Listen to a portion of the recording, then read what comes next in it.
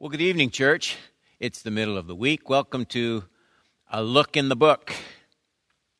And we're in a series I've entitled, What Comes to Your Mind When You Think About God? So we're looking at the attributes of God, what God is like, and how that relates to our day-to-day lives as followers of Christ.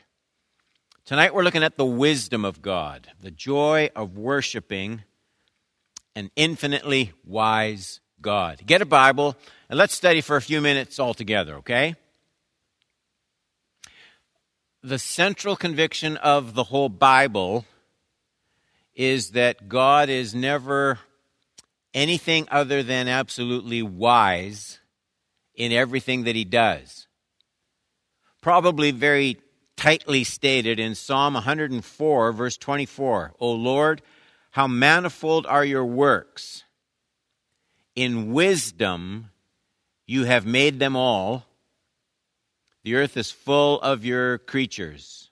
So the psalmist talks about his works, all of his works, and then he says, in wisdom you have done them all. So works are the deeds, the works of God. Wisdom is the end at which all of those deeds are aimed. They're always moving in the best possible direction, the wisest direction. So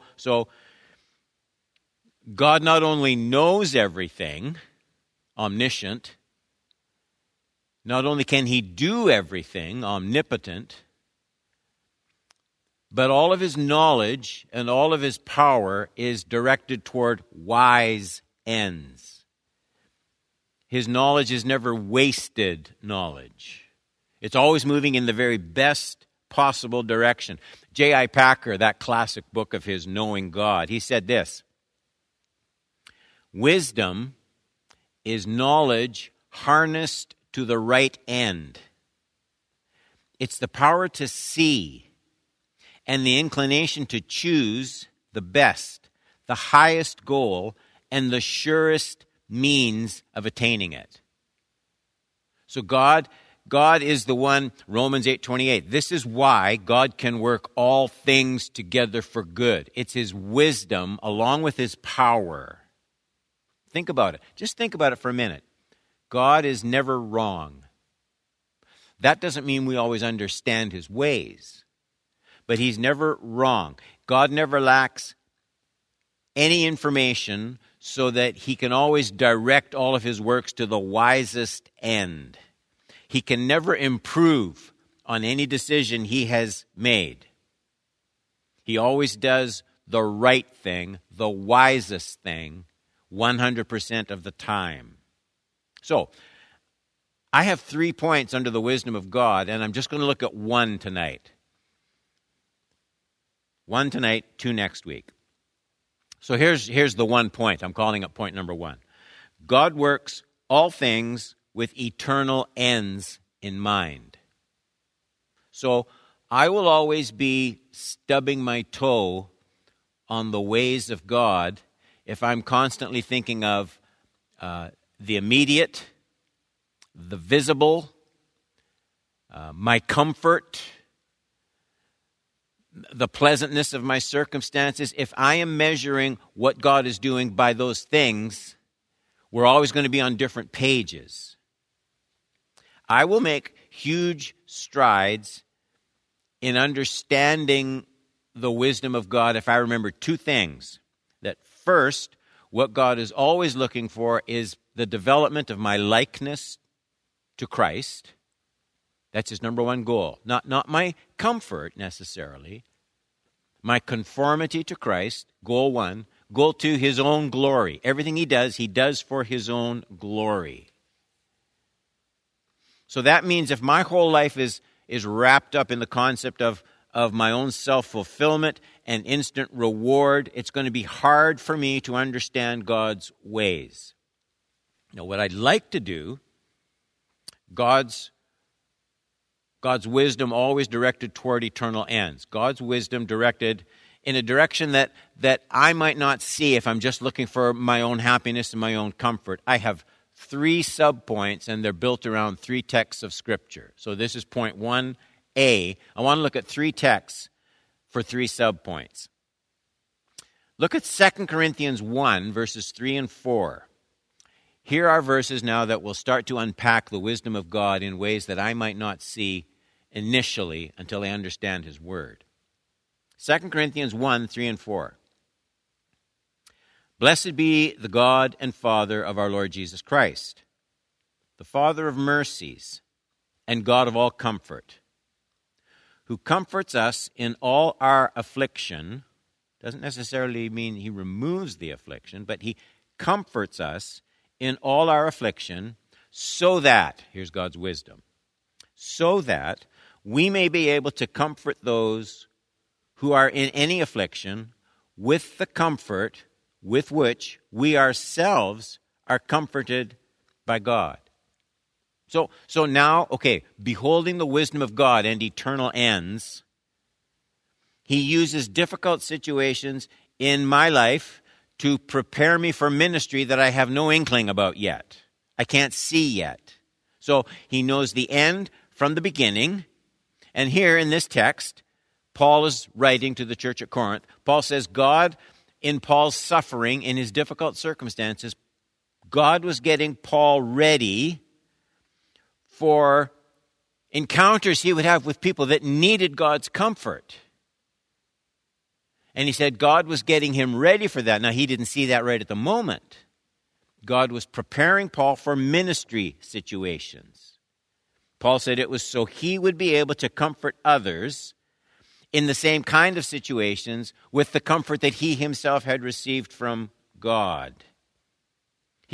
God was going to increase Paul's empathy with other people's suffering. He was going to increase Paul's understanding of other people's suffering. He was going to increase Paul's compassion for other people in their suffering. That's what God was doing in Paul's difficult circumstances. There's a verse that a lot of people have a hard time figuring out. It's Colossians 1:24. Paul again is the writer, and he says, "Now I rejoice in my sufferings for your sake. And in my flesh," listen to this, "I am filling up what is lacking in Christ's afflictions for the sake of his body, the church." It's that last phrase that I think people wonder about. Filling up what is lacking in Christ's afflictions for the sake of his body, that is the church. Now, certainly we can't fill up or complete Christ's sufferings in any way in terms of forgiveness, atonement for the sins of the whole world. That's Christ's unique work in his suffering on the cross. Paul is saying he was going to encounter people in the church. That's what the text says. In Christ's body, the church. Christ died, rose, ascended to the Father. And through Paul's suffering and through Paul's difficult circumstances, he was going to make manifest in a fuller way the suffering of Christ. Jesus came and suffered on my behalf. And in Paul's suffering, people would see the love of Jesus in the same way. Jesus, who's ascended, gone to heaven, isn't physically here. The people couldn't see Jesus anymore. That's what Paul meant by he would gladly suffer, and it relates to that 2 Corinthians 1, 3, and 4 text. He would gladly suffer so he could comfort people more deeply, show the compassion of Christ more richly. We can care about people on a deeper level when we can understand the suffering they're going through. It completes the suffering of Christ. I said there were 3 texts. Here's the second point coming from 2 Corinthians 12, 7 and 9. So this is B. Paul writes and says, "So to keep me from being too elated by the surpassing greatness of the revelations, a thorn was given me in the flesh, a messenger of Satan to harass me, to keep me from being too elated." The old King James says puffed up.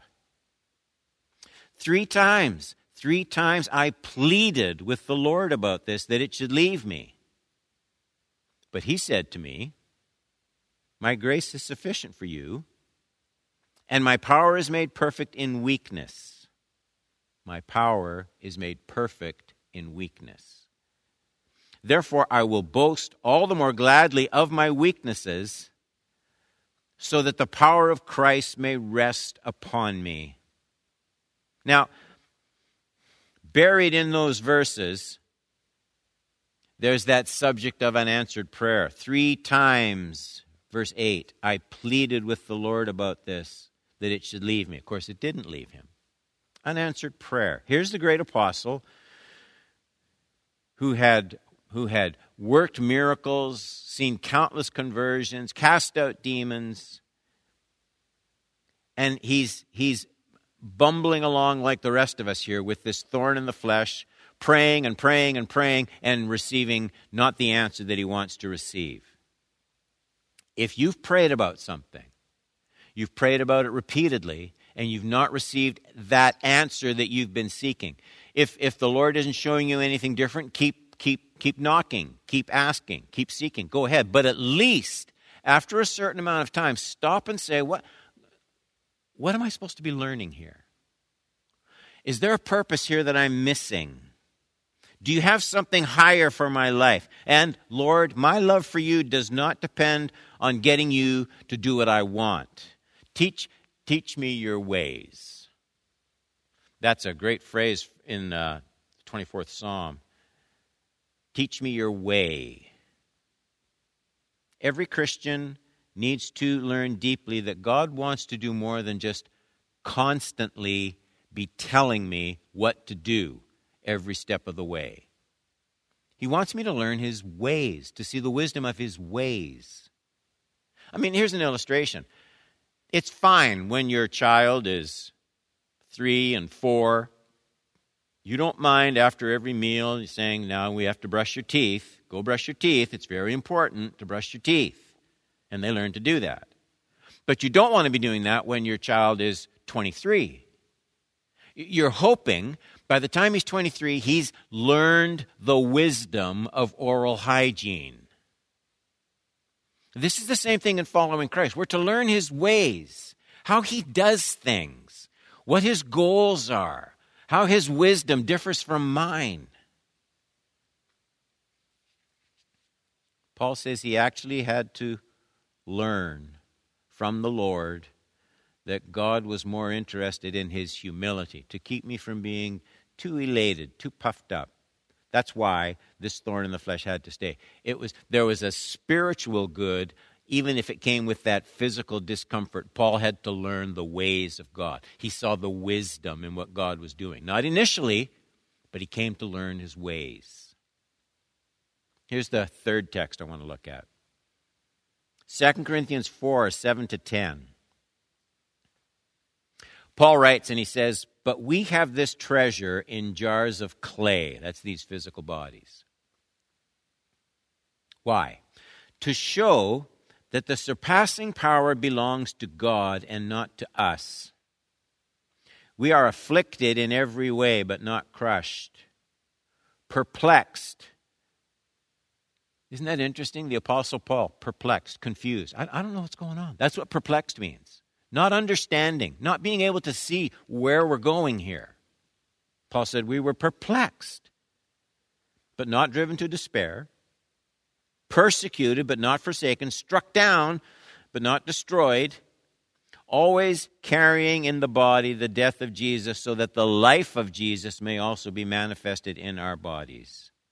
So again, we're looking at aspects of God's wisdom. You look at the eternal, you look at the long term, to make us like Jesus and to glorify himself, God's two goals in all of his wisdom and all of his works.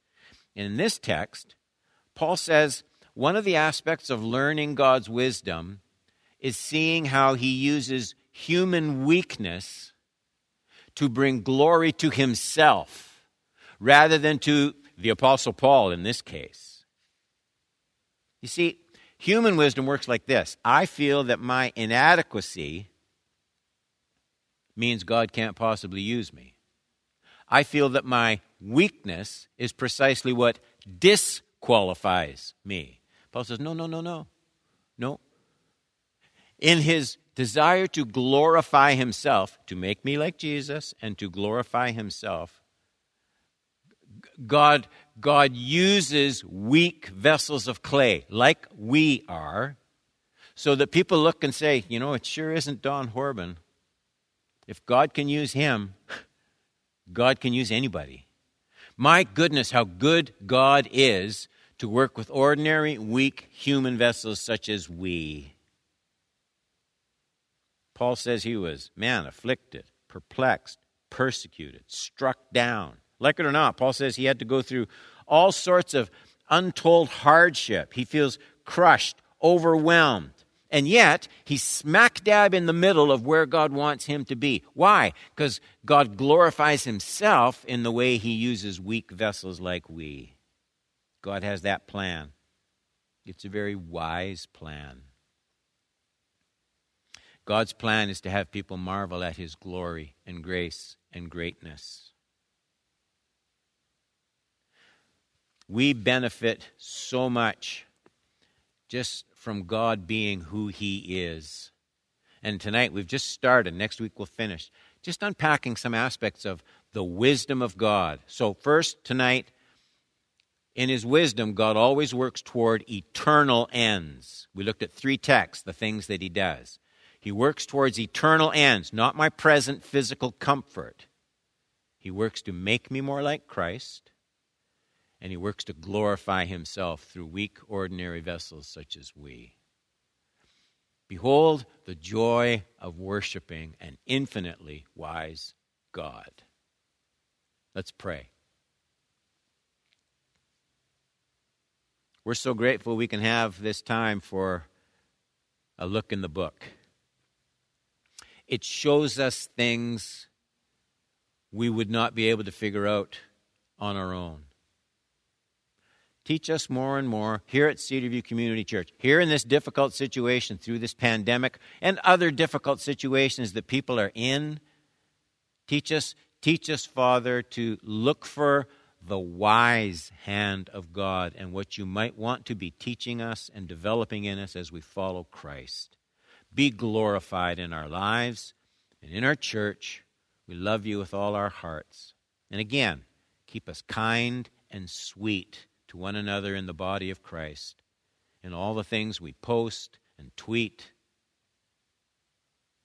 Forgive us our tweets as we forgive those who tweet against us. Let the love of Jesus grow and thrive in your church, I pray, in Jesus' name. Amen. Make sure you join us Sunday, 10 o'clock, working through 1 John still, and 6:30 Sunday night for a look for soul food. We'd love to have you join us. God bless you, church, and love one another.